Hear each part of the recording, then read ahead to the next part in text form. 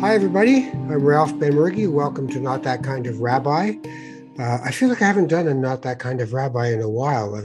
I've been rather busy, I must say, with things that use different parts of my brain.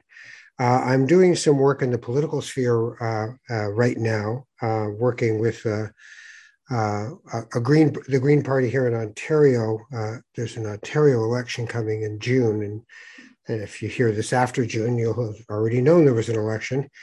But I've been working with environmental groups and green political parties for a long time as one of the hats I wear. And it's really interesting because I'm reading a book right now by Rabbi Arthur Ocean Wasco. He is one of the Jewish Renewal rabbis of note, one of the great rabbis in that movement. And he's put out a book called Dancing in God's Earthquake.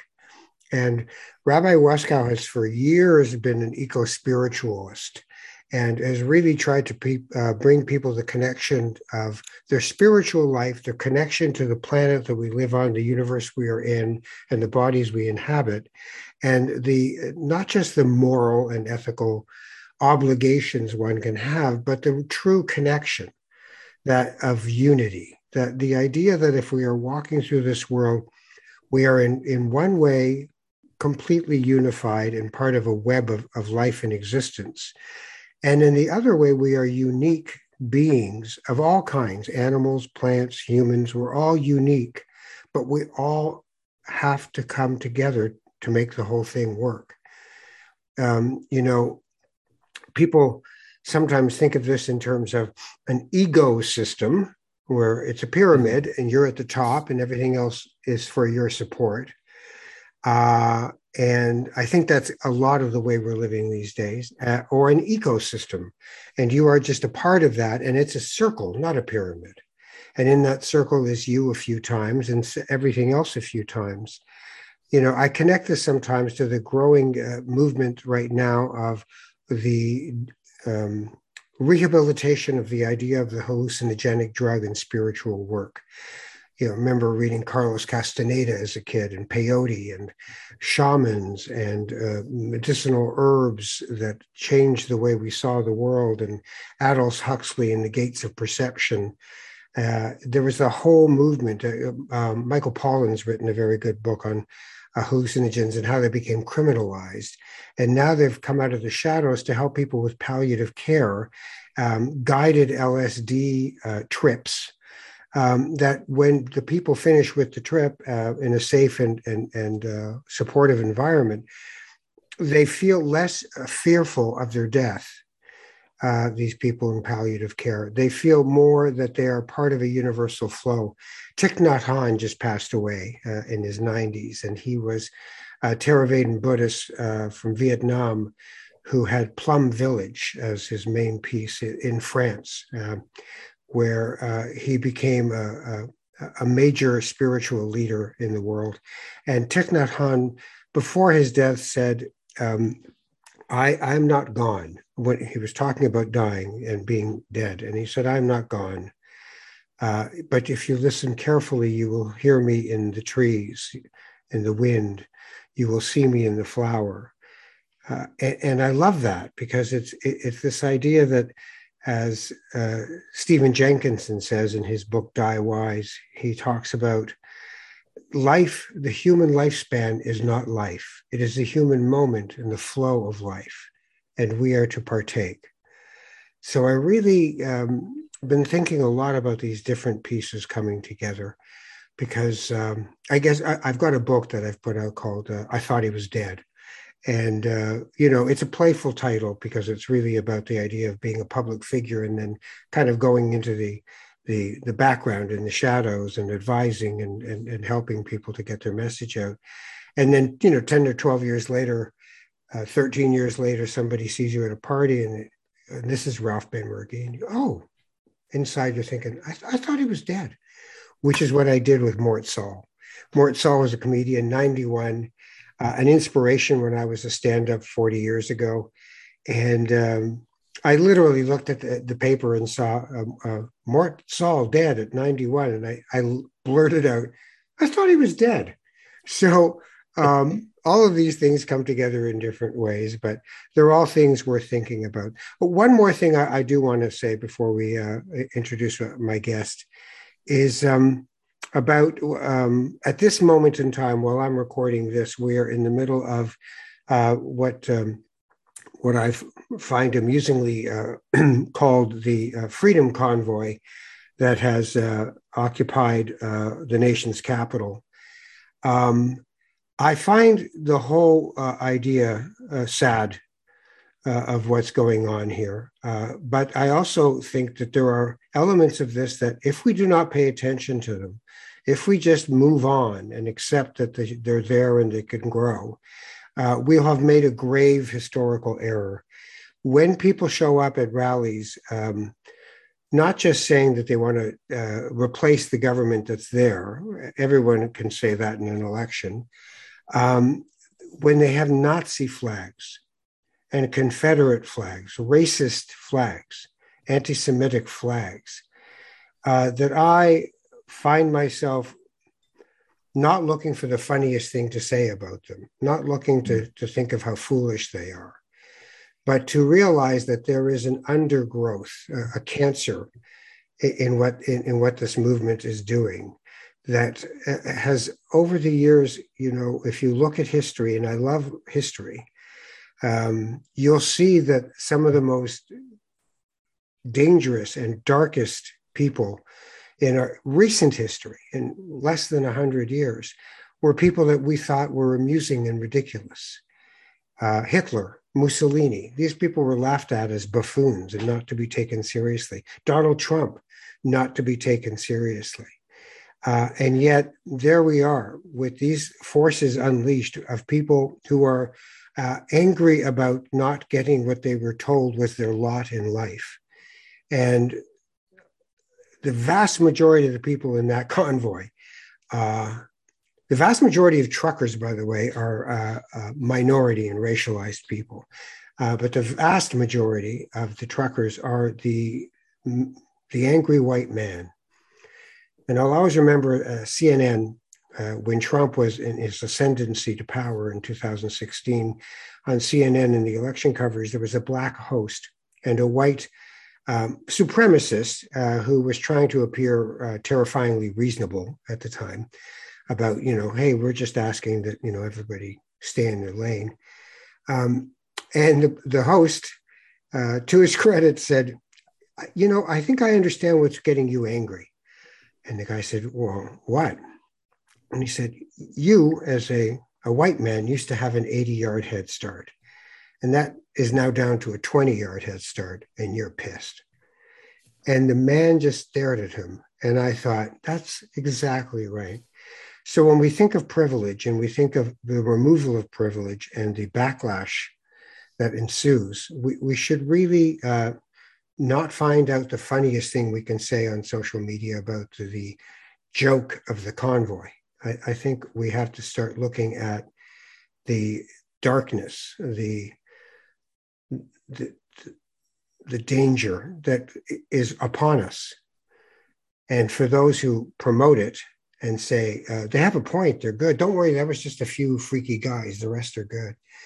No, not good enough. This pandemic has done all kinds of things to all of us, but that does not mean that I want my freedom, even if it harms you.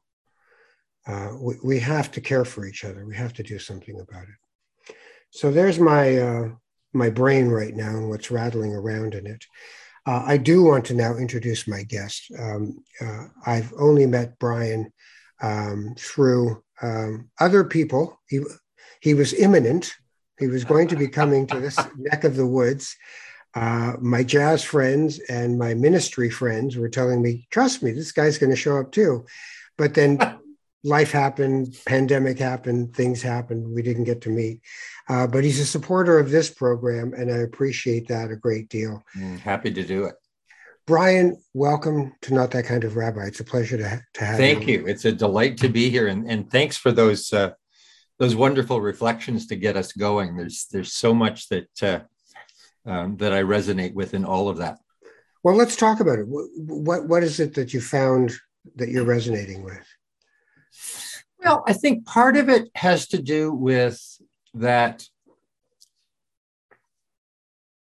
When I first found out the title of the program and the way you use that, not that kind of rabbi, I immediately thought, oh, not that kind of minister. I like that. I may actually use it.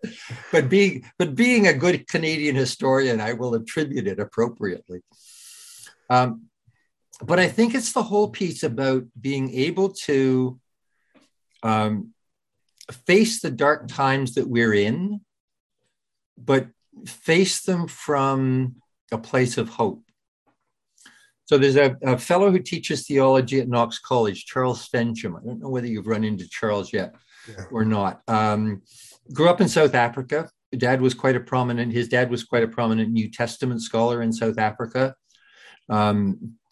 Charles has worked in the area of what we Christians call missiology. And so in conversations with my Indigenous colleagues, to use the word mission, it still has a raw edge to it for them. And so what we found ourselves doing around the little congregation that I'm part of here in BC, in Brentwood, in Burnaby, British Columbia, is we talk about missioning. So it's an active presence in the world. And so Charles would say that missioning has to take seriously the dark times that we're in. So the old Jane Jacobs book that talked about dark times, he picks up on that and says, what does it mean to be a voice of realistic hope in the midst of that kind of legacy of generations upon generations upon generations upon generations of arrogant rebellion against God's invitation to companion in the care of creation. And so for me, that's kind of the essence of what the church is about. The church, the reformers in the 15 and 1600s talked about a visible church and an invisible church. Jürgen Moltmann, one of my favorite theologians, talks about a manifest church and a latent church. But it's to remind us that God's agency and God's work is not only going on within the institutions that claim to represent that, but it's also going on everywhere in the world. And part of your responsibility as an ambassador of that God is to discover it, align with it, and engage in constructive, discerning dialogue with it. Not to reject those that are quote unquote other and different. Right. So I think that the other piece that I particularly that ties in with this is that whole sense of interdependency. I'm part of the Suzuki elders out here, kind of on the edges of them. But the Suzuki Foundation Declaration of Interdependence, I use a lot in my teaching and in my own formulation of my worldview. But you can find it on the Suzuki Foundation website. What does it talk about? What does it say? Well, basically, it's a statement of ecological interdependence. Right. Of all of us, the sort of thing you were talking about in terms of ecosystems. And I had not heard it put the way you did earlier, ecosystems and ecosystems. I think that's brilliant. Yes. When I read that the first time, I was like, yes, thank you. Yep. That's a kind of, that's it. That's got it. So let's go to first principles, though. The idea that that word, right, the G word, that's the tough word for a lot of people.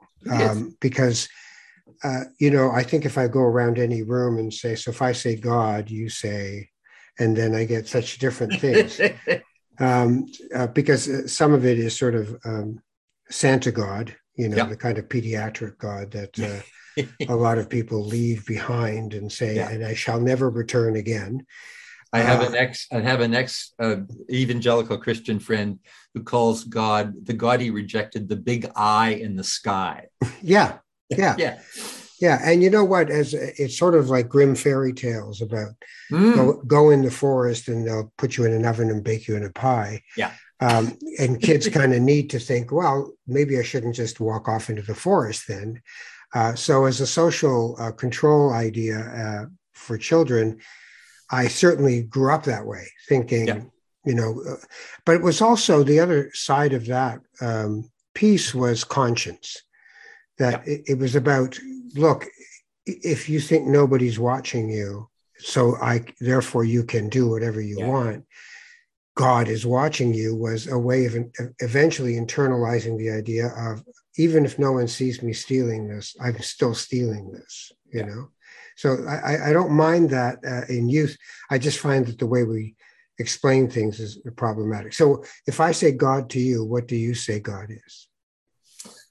So I would say that God is the life-giving energy that infuses the entire universe. And I think there are a variety of stories that help us comprehend what Thomas Merton famously called that ineffable presence. Howard Thurman, the great Black mystic and activist, used to talk about the divine presence. But I think that it's basically it's that Old Testament concept of ruach or breath or spirit. It's what infuses all of us and gives us life. That's interesting. Waskow, sorry to interrupt, but yeah, Waskow, who I referenced in the beginning, spends a great deal of time talking about breath and ruach, spirit, breath, and that the four-letter, well, not quite word, but the four letters that were supposed to be God in the Hebrew tradition, in the Jewish tradition, Yud He and Vav He, is really a breath exercise, a Yud He, Vav He. Yeah. And it's the breathing in. And he famously in the renewal movement created a prayer in a prayer for love, that we are the trees breathe life into us and we breathe life into the trees. Yeah. And that is existence. I guess the thing where people leave off is there an intentional creator, or is this all just physics and science and astrophysics? Yeah, we did back in 2018, we got some government money, Canada Summer Jobs Grant money, and then a grant from the Calvin Institute of Christian Worship down in Grand Rapids. And what we wanted to do was, so we hired 4 young jazz musicians, 2 of whom identified as Christians, 2 of whom didn't. And we asked them to go around and interview other jazz musicians who had played for Christian worship services. So there are currently, I think, 8 different congregations out here in Vancouver that do regular jazz worship services. 2 of us do it weekly, 1 does it bi-weekly, and then the others do it monthly. And so they interviewed probably 80 jazz musicians, and in that 80, there were maybe 5 or 6 of the ministers in those congregations who conduct the jazz worship services. And so we've got about 100 pages of transcripts of those interviews. I haven't yet had a chance to really go through them carefully, but they will be central to a book that I'm in the midst of writing called What Can the Church Learn from Jazz? But what was fascinating to me was there wasn't a single jazz musician who denied a transcendent dynamic in their musicking. Right? So they all had a sense that there is a spiritual presence, a spiritual energy, a spiritual force that's infusing their music and their lives. The way they described it was fascinatingly hybrid, right? So the scholars talk about hybridity and the various influences that come to play in shaping how we have become and how we are re-becoming. And so that's the piece that I want to dig into a little more. because it seems to me that that's what I would call what Moulton would call the latent church. I mean, God is at work in the energy that is generating that music, that is generating that community, that creates the community. And so there's a musical sociologist by the name of Christopher Small, and he's written a book called Musicking.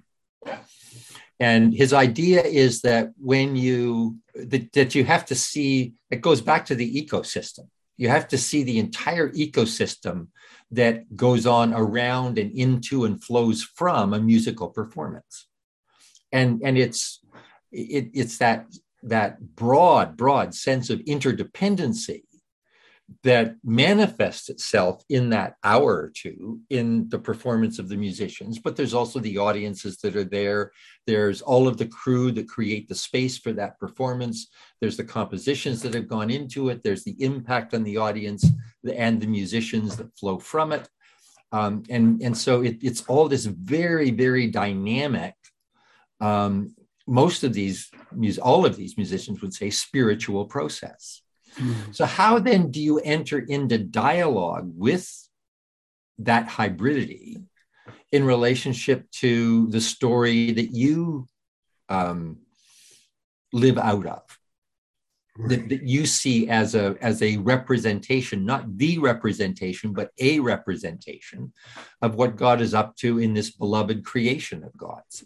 You know, I had the privilege. I do a once a month podcast for Jazz FM 91 here in Toronto, or they're in Toronto. I'm in Hamilton. The old, back in our day, it was Ryerson. Yeah, CJRT Ryerson, campus radio. Well, it's come a long way. It has indeed. But it's called the podcast I do for them is called The Torch, and I talk to some of the elders of jazz about things. And I was really lucky that I got to talk to Sonny Rollins a little while ago, right? So that's crazy. That's just in and of itself. I was like, I can die now. But anyway, I interviewed him, and we talked about spirituality in music. You know, because sometimes I'll talk to someone like that, and they'll go, you know, I guess so. It's not really where I think, and they move on. But he said, no, the entire enterprise of what I've been doing is about spirituality, not about jazz. It's about spirituality. Yeah. And really what he was distilling it to was the only times that he feels that he's actually playing, he can't play these days, but playing is in total presence. Yeah. Right. And when you think... Yeah, and when you think about the spiritual discipline itself, total presence is a key to it. You know, you if you're not here, you can't be here. You know, that's right. I think that's very true, and I think we probably end up with 250 different jazz musicians playing at Brentwood a year. You know, for a lot of them in the jazz service, I would say 80% of them would not identify as Christian. None of them have said no to coming and playing for a worship service. And I think part of it is they realize that their voice, their way of expressing themselves will be respected. And in that respect, then we get respect to, I mean, what I said to all of them is, look, I'm going to take one of the songs that you're playing tonight, and they get to choose the songs. It's you come and play whatever you want. And I'm going to read theology and my theology into them. And they're quite comfortable with that. And some of them get quite fascinated by that. And we've got a couple of brilliant young jazz musicians as our music director, a guy by the name of Dan Reynolds, graduated from McGill. And Ben McCrae, who just graduated from the CAP University program and is actually studying for ministry himself. But to create, so for us, this was a small congregation that the church authorities had tried to close down 3 times. About 15 people left. and a buddy of mine went in to work with them and brought me in to do a bit of consulting. And they started asking if I'd come and work with them. And I said yes the fourth time and haven't had a moment's regret. So I'm there half time. But what we discovered, so Corey Weeds, so Corey's been a good friend since before he opened the cellar. So I think we met in 2001. So Corey came in to do the first jazz service there, which was a service of lessons and carols at Christmas.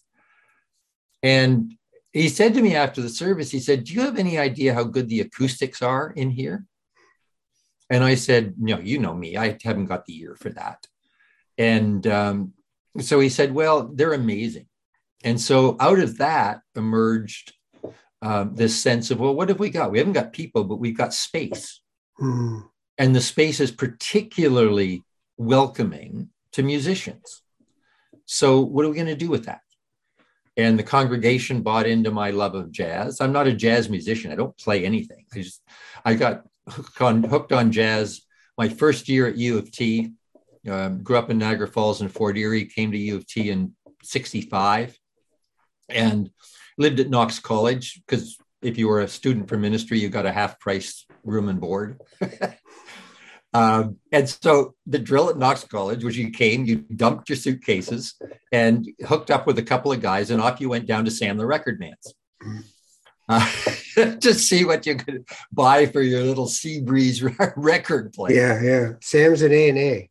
And at that point, it was, I was a bit of a folkie, but you had to pass the folk floor to get to the jazz floor to get to the folk floor, right? That's right. And so at the top of the stairs is Oscar Peterson's Canadiana Suite. And my particular interest was Canadian history. So $3.99, I bought it. Sure. And I've been hooked ever since. That's crazy. We used to go, there was a place beside those record shops called Frank's where you'd get hot dogs. Oh, I remember that. Yes. Right. So I came from a kosher home. So my great transgression was to go downtown with my friend to get a 45 at Sam's or A&A's and going to Frank's and getting a cheese dog, meat and milk together, and a hot dog that wasn't kosher. So to me, that was living large. That was just going wonderful. For it. Yeah. You know, I remember years ago, I was working at Jazz FM and I was thinking about really, there's such a thing as thinking jazz, right? That there's such a thing as jazz as a way of living your life, not just a genre of music. Spontaneity, improvisation, courage, all kinds of pieces to it. You've got a whole thing going with Jazz Think. Yeah. So how do you infuse jazz into organizational development, into ministry? I've gotten a sense of that here, but how does one become familiar with jazz as a way of thinking?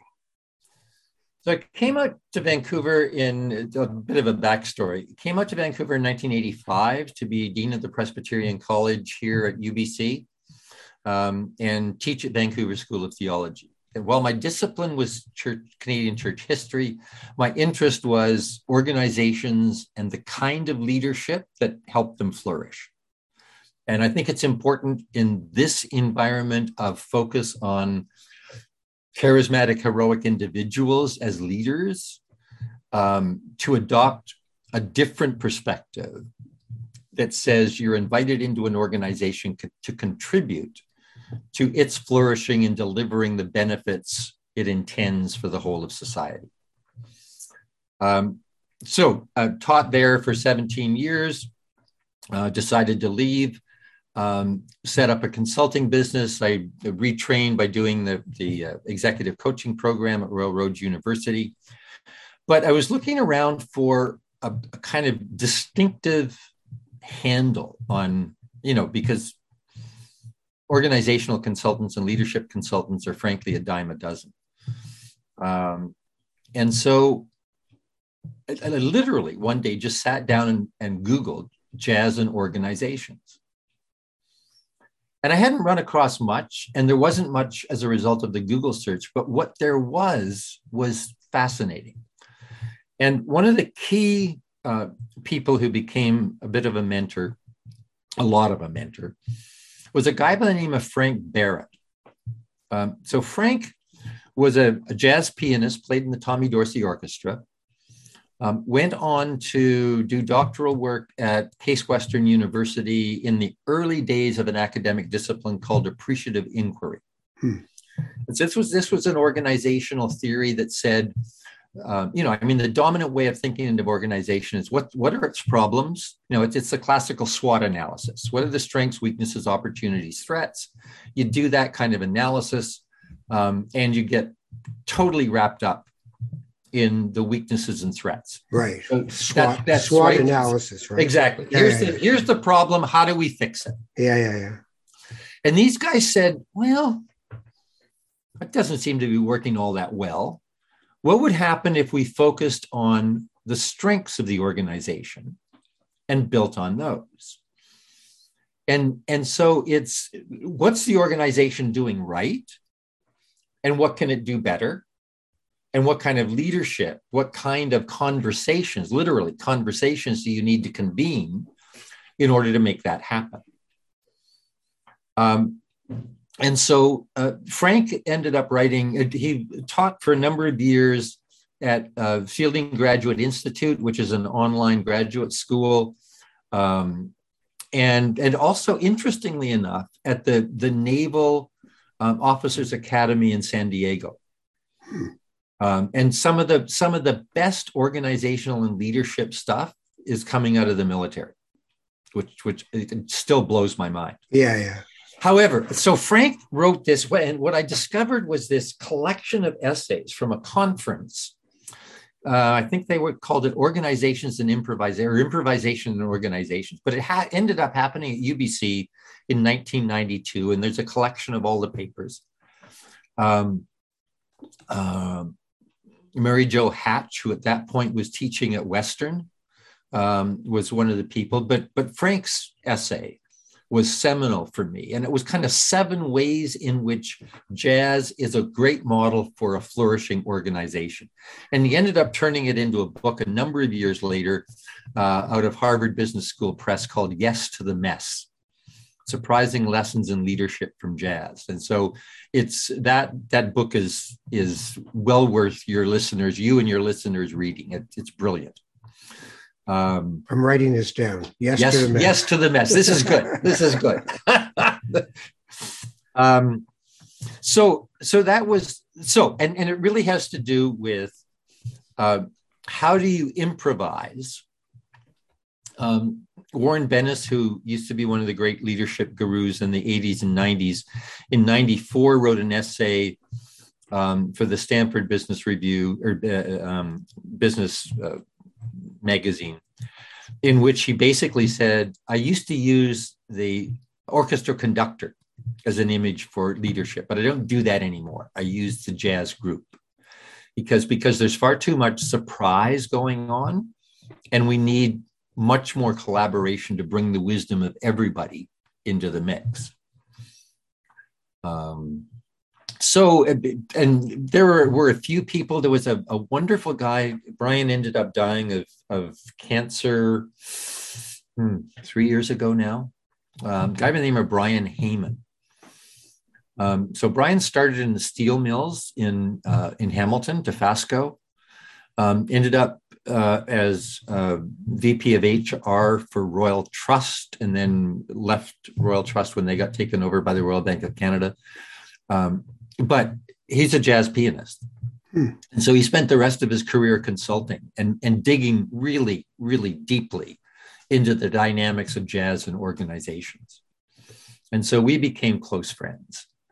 And he was actually supposed to come out here and do the consultation we had after that research those students did, but ended up dying of cancer before he could make it. So let me ask you something here. What I think I'm understanding, when I watch a jazz quartet, quintet, whatever, a duet, when I'm watching them perform, And I don't think this is exclusive to jazz. I think No. it can be a rock band. But it only works if everybody kind of loses consciousness, self-consciousness particularly. Enters into flow. Yeah. And then that's what Sonny Rollins was talking about. When Yeah. he actually was in the flow, that was a night. And then he'd realize, I can't try to do that again. It's not going to work. Yeah. That I don't control it. That was it. And that's not it right now. The woman who wrote Eat, Pray, Love, wasn't it? Yeah. Elizabeth Gilbert. She said, the horse of creativity rides through your room as you're writing. You can either notice that and get on, or you can fight it and try to think stuff up to write about. So, I mean, it's like there's the old rock band joke, you know, how can you tell if the drummer's platform is even? He's drooling out of both sides of his mouth. Right? Because, you know, I'm a horrible drummer. I play hand drums, but I can't. I tried to teach myself when I was younger, and I just couldn't do it. I mean, I can't get independent movement, but I can play some hand drums. So I've noticed every time I make effort to do something, I'm gone. And every time I'm gone is when I find myself. I find the music itself. And you kind of, if you're ever in a band and you look up at someone while you're playing and you realize that all of you are not really here anymore. You're in some other thing in a flow. That works. Now, when I think of the idea of organizations, and I've been a big fan of entrepreneurship. Right. How do we unlock the creativity of people? One of the things I've often said is, you know, the person is driving to work and they're listening to Heart doing Stairway to Heaven, and she's nailing it. I mean, absolutely nailing it. And you're driving and it's dun dun dun dun dun dun dun dun, and then you stop in the parking lot and you turn the car off and you turn to yourself and go, okay, you stay in here. I'm going into work. Yeah. Well, and you wonder how you got there. Yeah. And I can't take you with me because I can't trust that you will be taken care of in that room. So I think that one of the other, so there were two other people that were seminal in the early stages of thinking in jazz about organizations and leadership. One was a guy by the name of Stephen Nachmanovich, wrote a book called Free Play. Writing it down. And the other was a guy by the name of Donald Schoen. So Schoen taught education at MIT for years and years and years, and was an amateur clarinetist and pianist, played jazz. But he wrote a couple of books around the idea of the reflective practitioner. And so his argument essentially, and professional education schools have picked up on this a lot, medicine, law, education. You learn best when you're in the midst of practicing. You know, I mean, to take somebody for 3-4 years, take them out of their situation, put them into a hybrid situation or a hothouse situation like a university or a college isn't a good way of learning. You learn by reflecting on your practice. But the connections that both of them made was the most common form of jazz in human experience is ordinary conversation. So you and I have been playing jazz as long as we've been conversing this morning. Our instrument is our voice. We've got a structure, vocabulary, and grammar around which we're improvising so that we can understand each other, and those who hopefully are listening to this can understand. But every time we enter into a conversation, it's different. So if you were to ask exactly the same question or make exactly the same comments you did 15 minutes ago, the conversation would flow in a different direction. So there would be overlaps. Let me jump into that, because one of the questions as an interviewer over the decades, a person will ask is, what are you going to ask me? Right. Right. Like, I get that all the time. What are you going to ask me? Yeah. And I say, look, I'm not trying to be disingenuous. I'm not trying to be manipulative. I have no idea what I'm going to be asking you. And they go, well, what do you mean? I said, if I tell you I'm going to ask you this, I can almost guarantee you that 2 seconds before we start the interview, something else will pop into my mind, and I'll say that instead, because whatever is happening at that moment will dictate what I'm going to actually ask you. Yeah. And I've trust in my own capacity to stay in the flow, that if I just listen and I'm here, then we'll be fine. Yeah. So I'm asking you to trust me in this situation. But that brings me to a point here where trust itself in the creative process and in the ability to ferment and create new ideas in organizations or in life, mostly we leapfrog over trust. Yeah. And just go, let's blue sky this, everybody. And people are thinking, well, if I take the chance of saying something here and it's not the right thing, the hierarchical way this is set up is that the leader will look at me with a kind of a sideways glance, and I'll know that's it for me for the day. Yeah. So how do we bring trust? And that's a spiritual question too. How do we bring trust into things? So I think one of the things that we've spent a lot of time talking about, conversing about around Brentwood, is because what we want to do is create a welcoming, safe space for musicians to develop themselves with no conditions. You have to develop this way or you have to develop that way. What we found as we've created that space and welcomed people into it is that we get into all sorts of fascinating conversations. So the question of safe space, I once asked two of our grandkids, 18 and 22, two dramatically different kids. One was finishing off a degree in psychology and going into a career in fashion and marketing. The other had just graduated from high school and was at a bit of a loss. And the week before we had dinner with them, he'd lost one friend to suicide and two to overdoses. And so I said to them, what constitutes safe space for you? And within about 30 seconds, from these two dramatically different backgrounds, both of them said, where I'm heard with respect. And I had not thought of it in those terms before, but it was one of those blinding flashes of the obvious, of BFO, and that's really stuck with me. So I think trust comes in a safe space. There's a whole literature around the psychology of safety within organizations. And it all of it begins with a sense of belonging. And so once you feel you belong, then you are open to learning. And once you begin to learn, you discover ways of contributing. And once you begin to contribute, you get into a flow of innovation.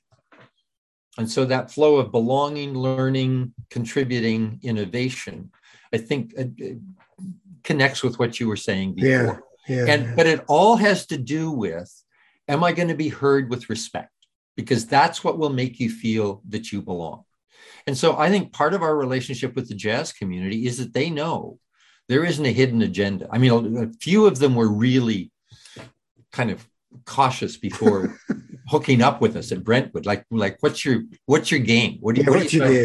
Yeah. Who's your daddy? Is he? That's right. And literally, who's your daddy?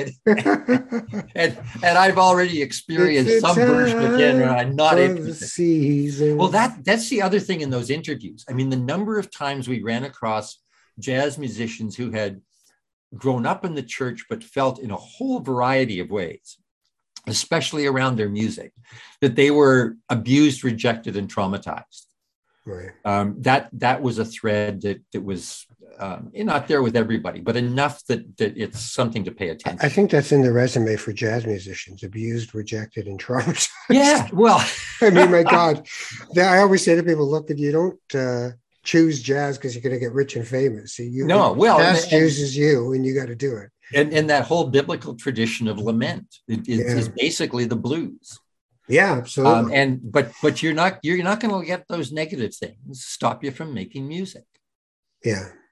We've got this coming Wednesday, we've got a wonderful blues singer and social activist, Alana Gail Bowen.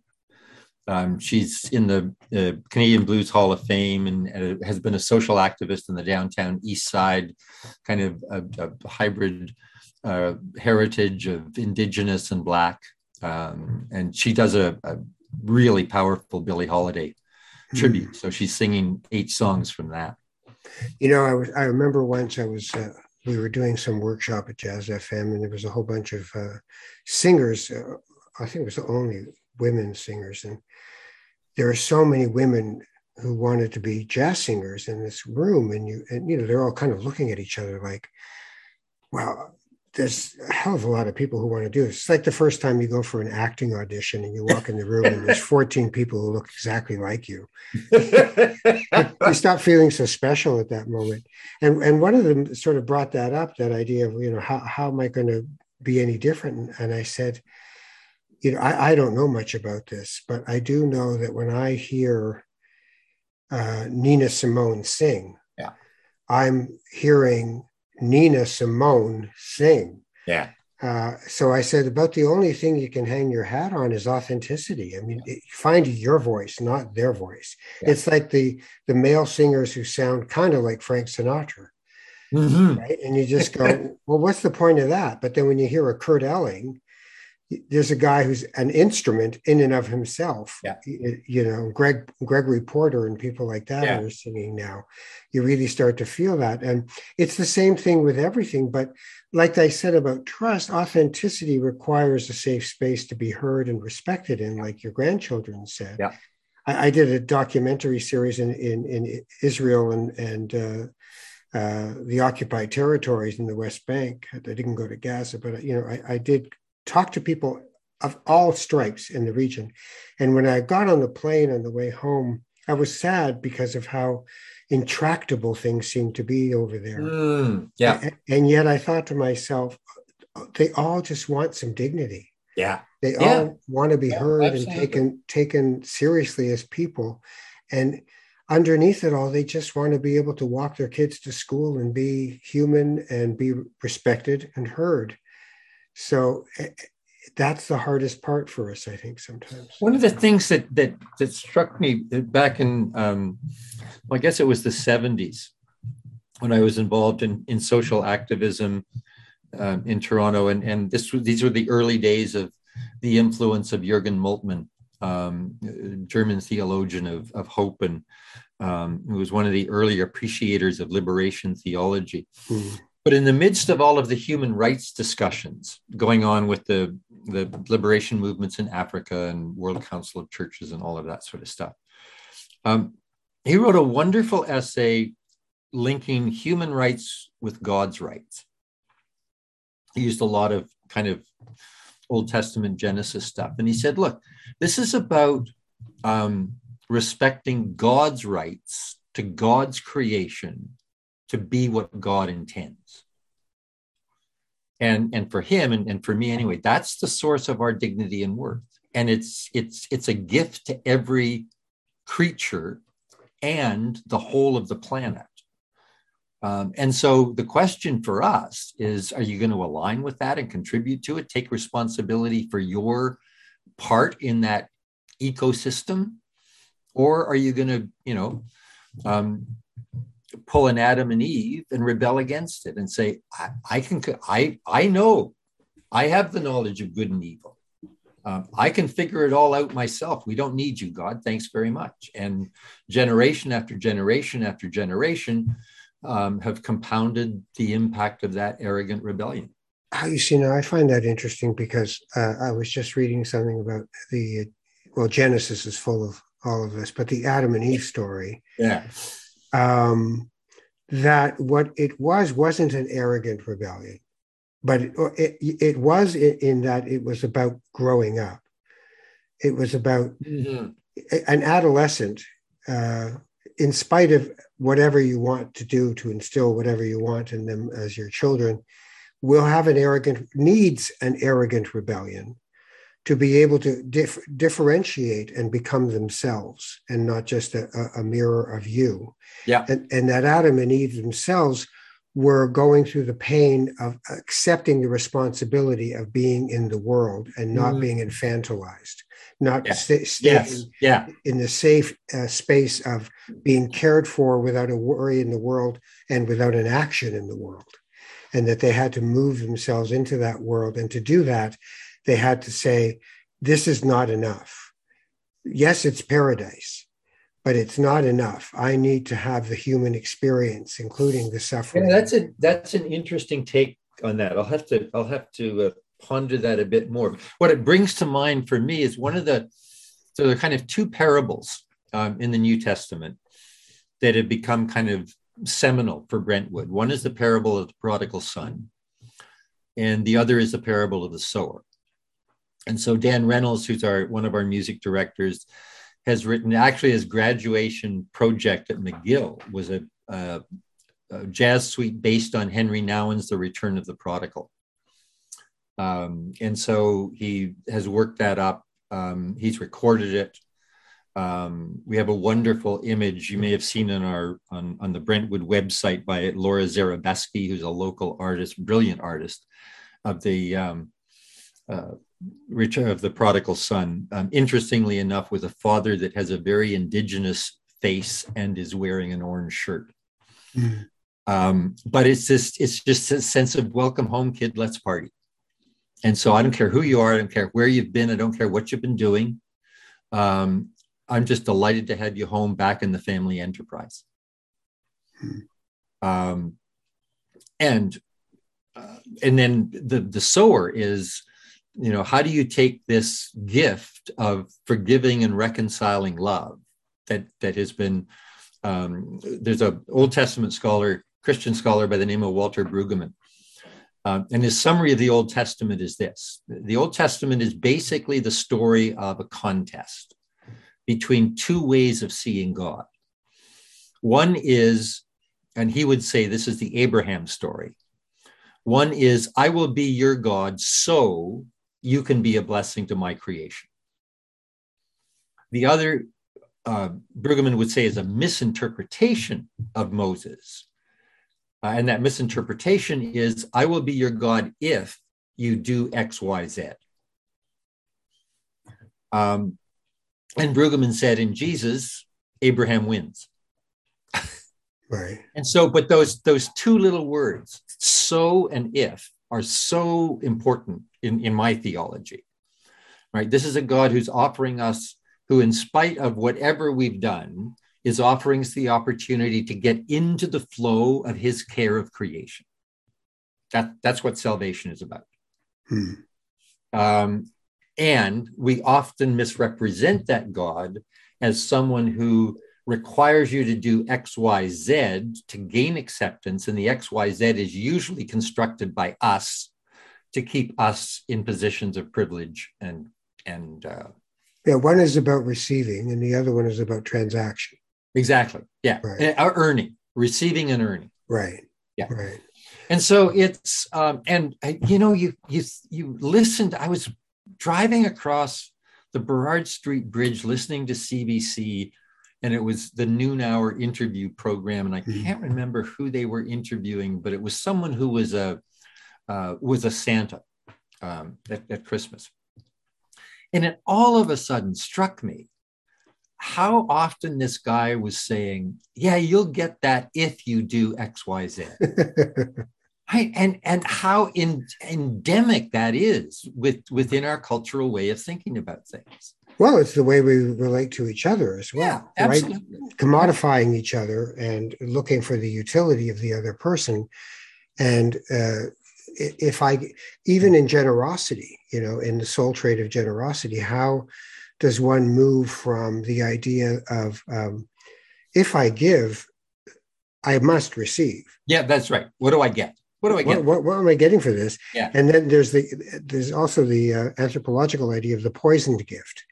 So Yes. I'll give this to you, and on the way to handing it over, I'll go, and this cost a lot, by the way. Yeah. Yeah. Which I have one family member who does that all the time, and I'm just like, you've got to stop doing that when you give somebody something because you're making them feel like crap.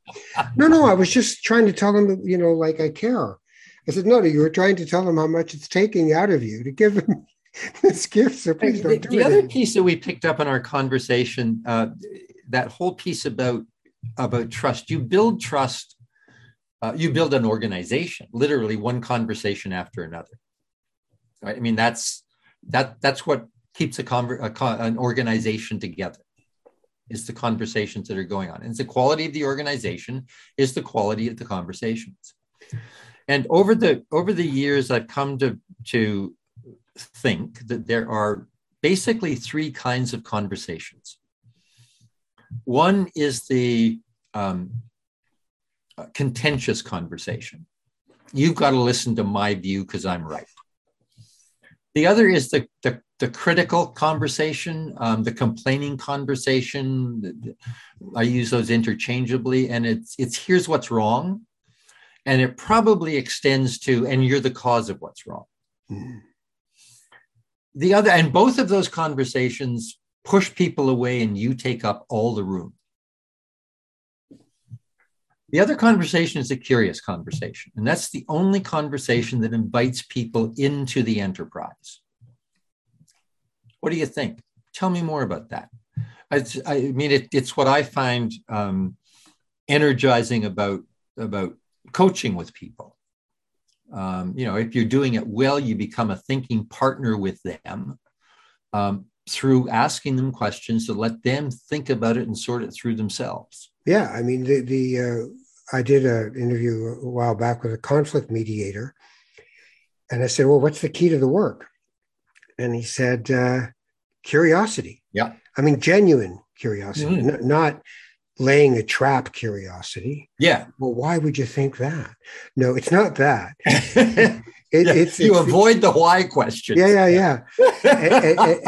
and just stay open-ended. I interviewed someone on this podcast a long time ago who had absolutely diametrically opposed ideas to what I have about things like climate change and all kinds of things about, whether life is a good thing or a bad thing. And, when it was over, my friend, Toronto Mike, who also produces this podcast, he said, I can't believe, how could you not have just gone after him? I mean, I totally disagree with him, right? Yeah.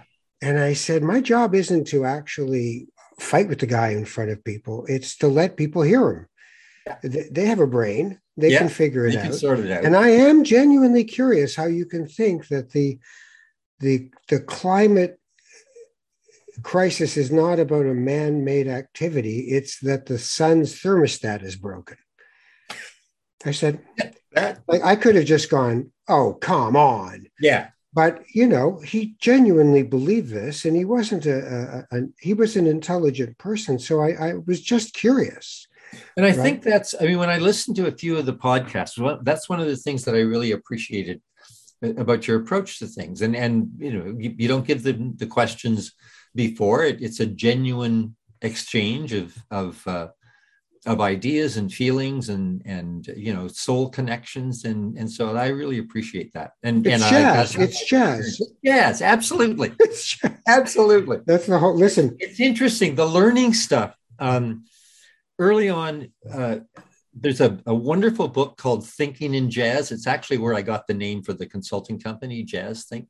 Paul Berliner, the book's out of the University of Chicago. I can't remember where Berliner teaches. He's an ethnomusicologist, sociologist, but it's a huge, it's 800-900 pages. Thinking in Jazz. Thinking in Jazz. But he quotes a jazz pianist and teacher in New York by the name of Walter E. Bishop Jr. And Bishop says there's a pattern of learning in jazz that almost everybody who's a great jazz musician goes through. And it's imitation to appropriation to innovation. Right. And it's one of those kind of simple formulas that goes clunk. And the example he used was Miles Davis and Louis Armstrong. He said Miles Davis used to lay as a teenager, laid in his bedroom, listening to Louis Armstrong coming out of New Orleans on whatever the big 50,000 watt radio station was, and try to be Louis Armstrong. And finally realized he couldn't, but in the process of trying to imitate, he learned how to play the trumpet. Yeah. And then he was confident enough in playing the trumpet to appropriate what he'd learned and make it Miles Davis. He said, I think Bishop said something like, Miles Davis realized that he wasn't Louis Armstrong, he was Miles Davis, and that was a good thing. Well, there's the point, though, for a lot of artists is some of them stop at appropriation. Exactly. Yeah. Right. They never get to innovation because appropriation can work. Right. I can sound like this guy, and that's good enough. Well, and the other piece about innovation, as I remember that chapter, was innovation is always a communal event. Appropriation can be an individual, like you can you can go off and develop your own chops, your own voice, right, your own sound. But if you're going to innovate, you do that in community. That's interesting. Which I found really, because I think that's crucial. All right, listen, I got to go. I could talk to you forever.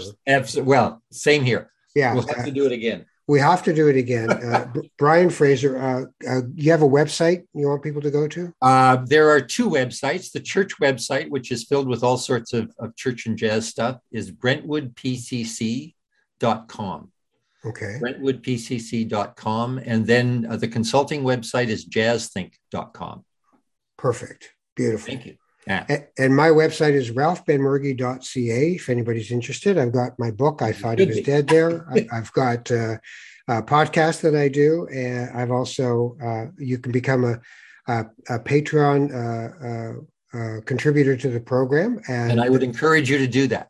Thank you. This is worthy of support. Yeah, and I really appreciate when people go on Patreon and contribute. So you can do that as well at patreon.com/NTKR, not that kind of rabbi, NTKR.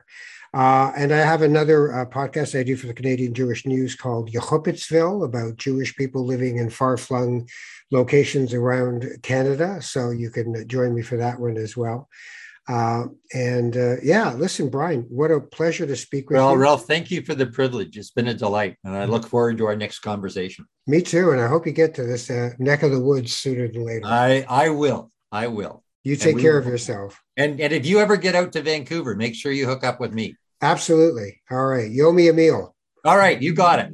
Hot dog with cheese. No, I'm a vegetarian. I won't worry. All right. Take care of yourself. Bye-bye. Bye-bye.